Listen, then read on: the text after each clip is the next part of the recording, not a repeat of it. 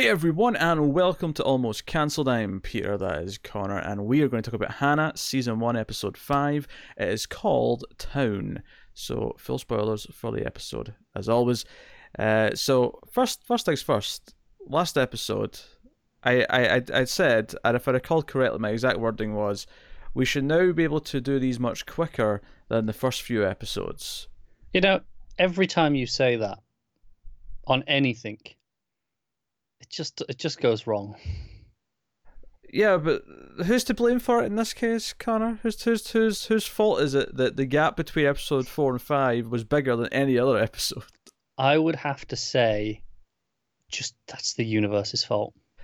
Connor got sick and was out of action for like 5 days. As a result, so much stuff piled up that Hanna just went put to the bottom of the pile, and it's taken us a while to get back to it. But here we are, Hanna episode 5.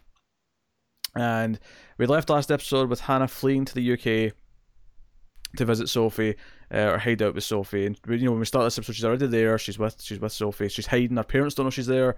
She's hiding in the camper van, in the garage. Sorry. It's in the UK. It's a garage. Sure. I'm just being considerate. And yeah, so it's kind of a downbeat episode. She gets talked into going to a party with Sophie at one point.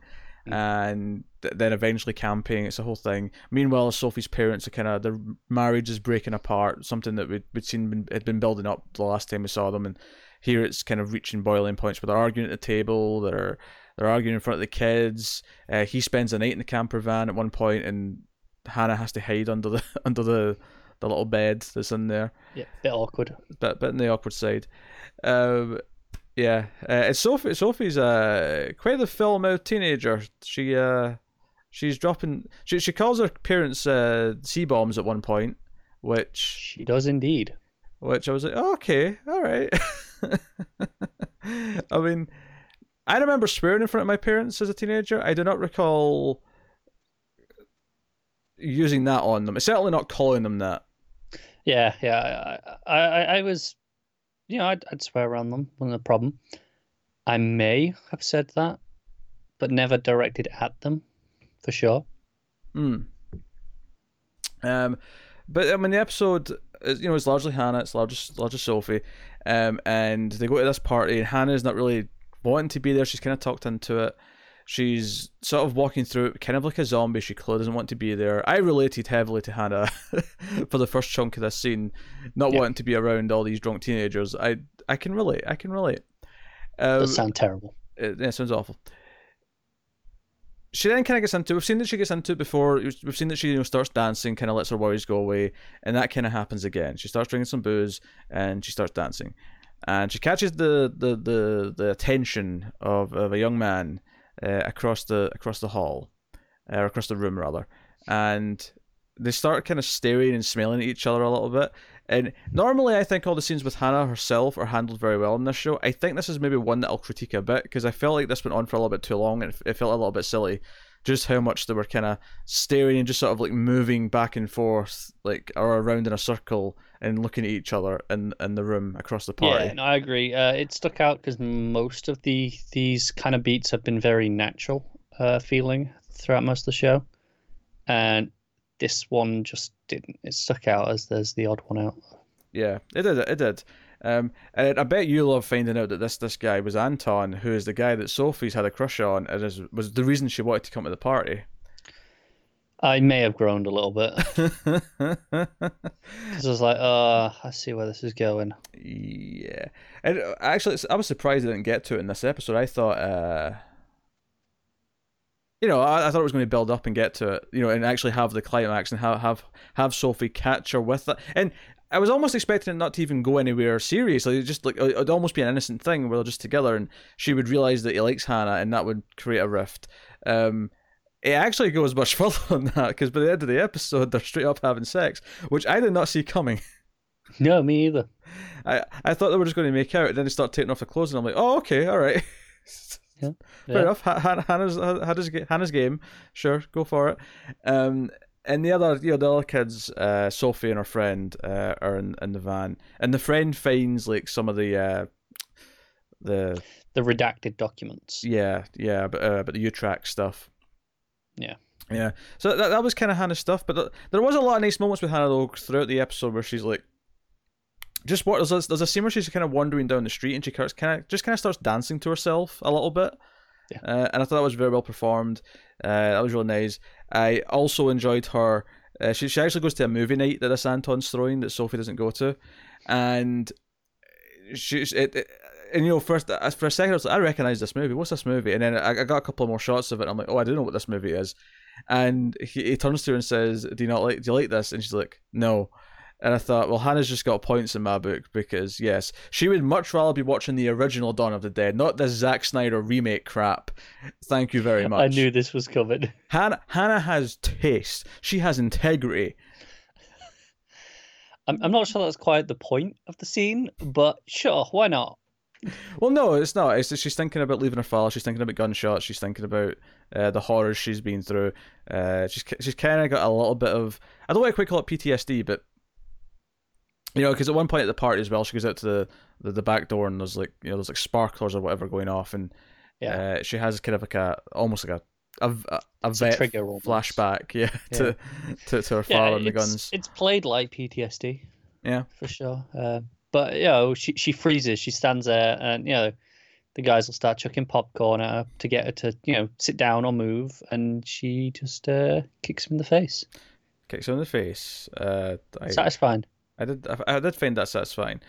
Do you know, it's funny because I think this is maybe the first episode with Hannah herself where everything she's doing, I'm not necessarily seeing as being healthy. Like, I'm seeing a lot of what she's doing in this episode is almost her trying to mask how she actually feels about things. And it's, you know, it's all just vice. Oh, I can cover it with booze. I can cover it with dancing. I can cover it with like sex with this guy. It all kind of feels like she's leaning on things to just distract herself from what she's actually concerned about or what she's feeling. And you know, because I think in previous episodes, whenever she's had a moment like this where she's danced or she's basically found some childhood that she's never had before, it's been kind of sweet. I think in this episode it veered away from sweet and more along maybe a little destructive. Yeah. I wouldn't even go as far as to say destructive, just dependent. Okay, sure, dependence may be a better word, but you know, it stopped feeling just quite as sweet as it had before, and it started to feel like she was leaning on it a bit too much. Yeah. So yeah, that stuff was fairly well handled. I mean, the actual love triangle potential of this is a little bit frustrating.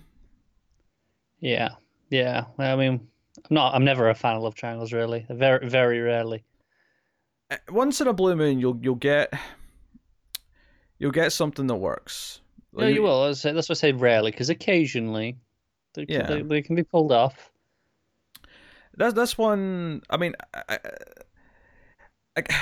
guess the one thing that's making this slightly more interesting, and it doesn't necessarily quite save it, the potential scenes we're going to get next episode when it's revealed and everything else, but the one thing that at least made it a little bit more interesting initially for me was just the idea that Hannah, even having to process that this is something that'll bother Sophie, it was like a new experience. So she had to really think about it, and it was like she was having to understand the concrete jungle that she's entered into, and just the way people react with each other. That made it a little bit more interesting, just because it's she's kind of discovered. It's not like this is like some friend in high school who's doing something she knows she's not supposed to. She doesn't necessarily realize. Yeah.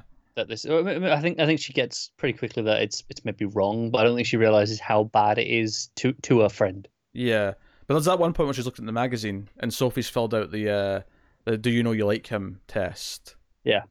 And she's put, you know, what would you do if you saw him with another girl? And it was like, oh, I'd sucker punch the bitch or something like that was the answer. She can try. She can try. We know Hannah can take care of herself. I don't fancy Sophie's chances. No. Actually, I think Hannah might actually just let her have one. she might let her have the punch. Yeah. Yeah. Because equally, I think Hannah can take the punch. Sure, she can. Yeah. She can take the hit, but yeah. So that side of the plot was good. It was subdued. It wasn't necessarily blowing me away like maybe some of the Hannah stuff has in the past. Yeah, I think overall this is maybe one of the weaker episodes in the sense that you know, typically I've been liking all the stuff with Hannah, but this stuff, you know, this is the first time where I've kind of gone, oh, okay, with this side of the plot, that, and And Hannah has consistently been my favorite stuff in the show Yeah, by quite a margin. there's a lot of neat touches in there. Her acting's still very good throughout.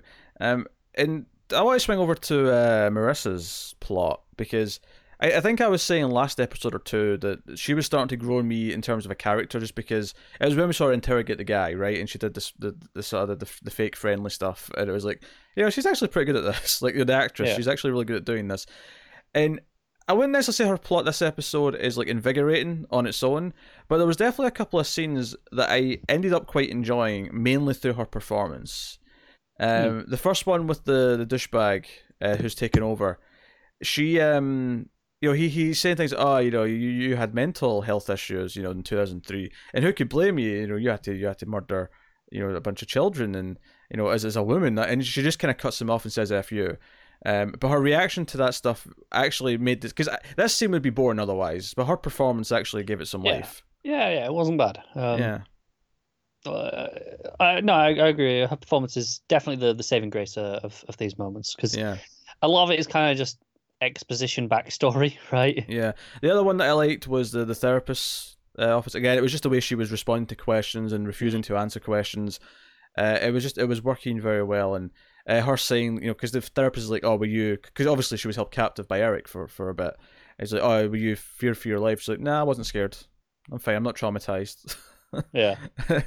Don't you think that's weird? It's like, there's scarier things than death, like killing, for example. And then the children comes up, and it just, again, the scene's elevated by her performance. It is definitely more than anything else.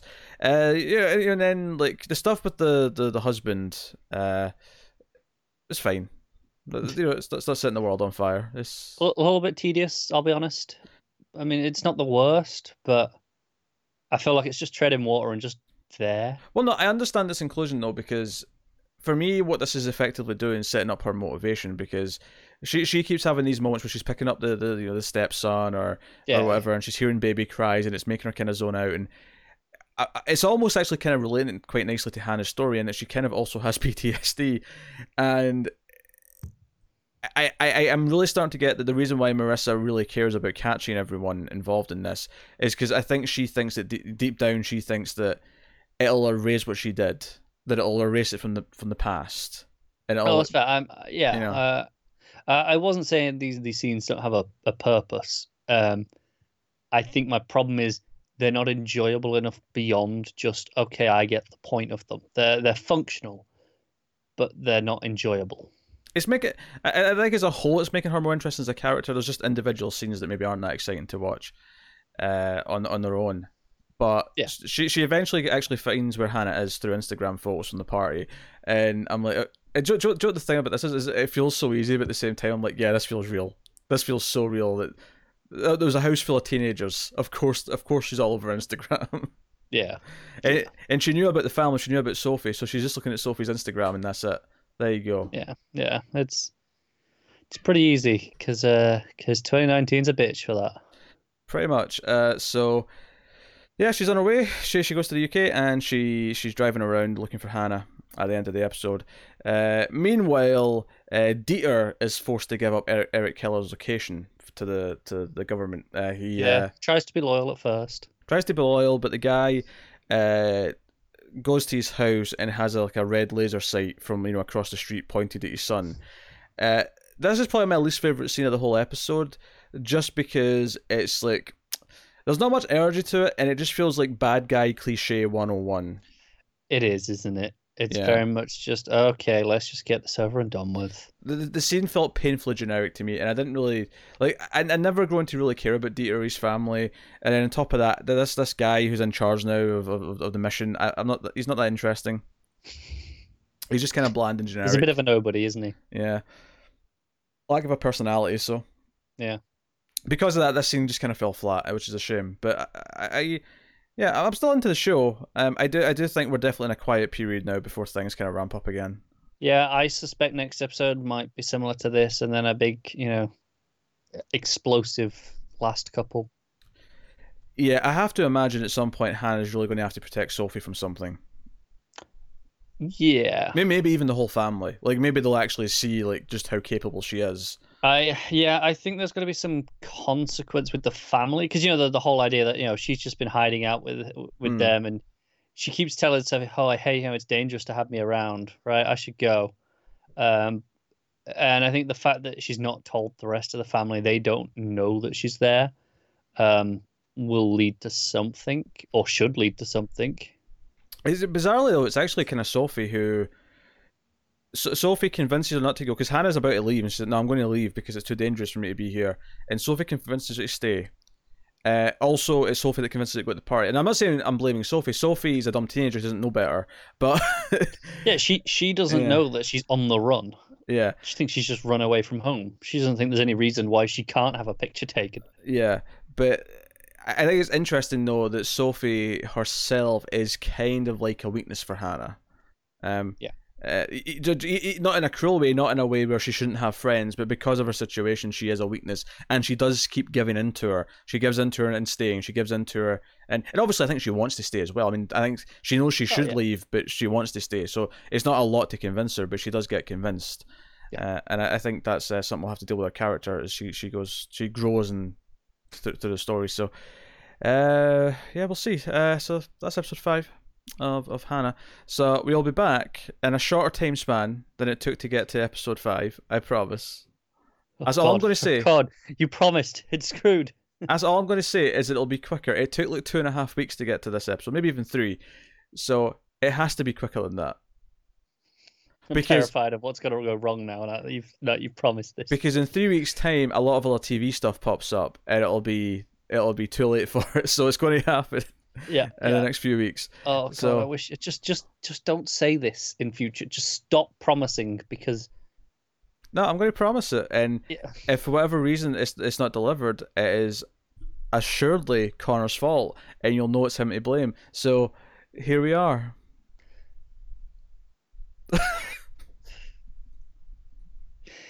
You're really like testing your luck with the universe here by